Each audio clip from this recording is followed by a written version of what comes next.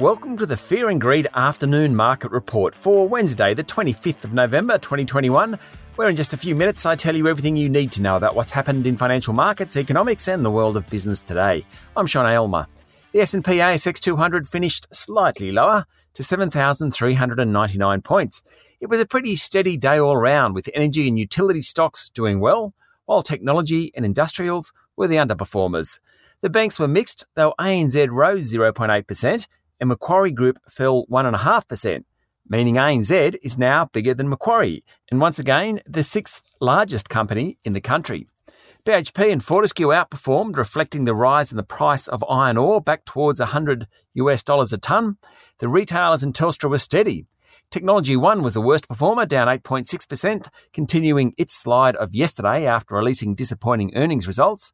Pinnacle Investment Management's share price fell 5.6%, following an announcement it will buy a 25% stake in 5V Capital, with proceedings from its $105 million institutional placement. Insto investors don't like it when their money is spent unwisely. PolyNovo and Lendlease were the best performers, both up more than 3%. Harvey Norman chair Gerry Harvey was out and about, saying he was optimistic about retail sales in the run-up to Christmas. Black Friday, in 2 days' time, is the traditional kick-off to the Christmas sales rush.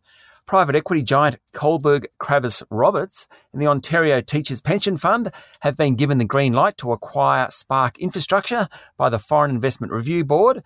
That was the final hurdle, and it will delist on Friday. There's been a second class action slapped on A2 Milk, alleging the company engaged in misleading and deceptive conduct and breached continuous disclosure laws in late 2020, early 2021. A2 said it will defend the proceedings, but no one likes a lawsuit. And finally, PointsBet has been awarded a temporary supplier license by the Virginia Lottery to offer online sports wagering in the US state. PointsBet's share price jumped initially, but by the end of the day was down slightly. In economic news today, total construction work done during the September quarter was down slightly from June, but up 3.5% over the previous year.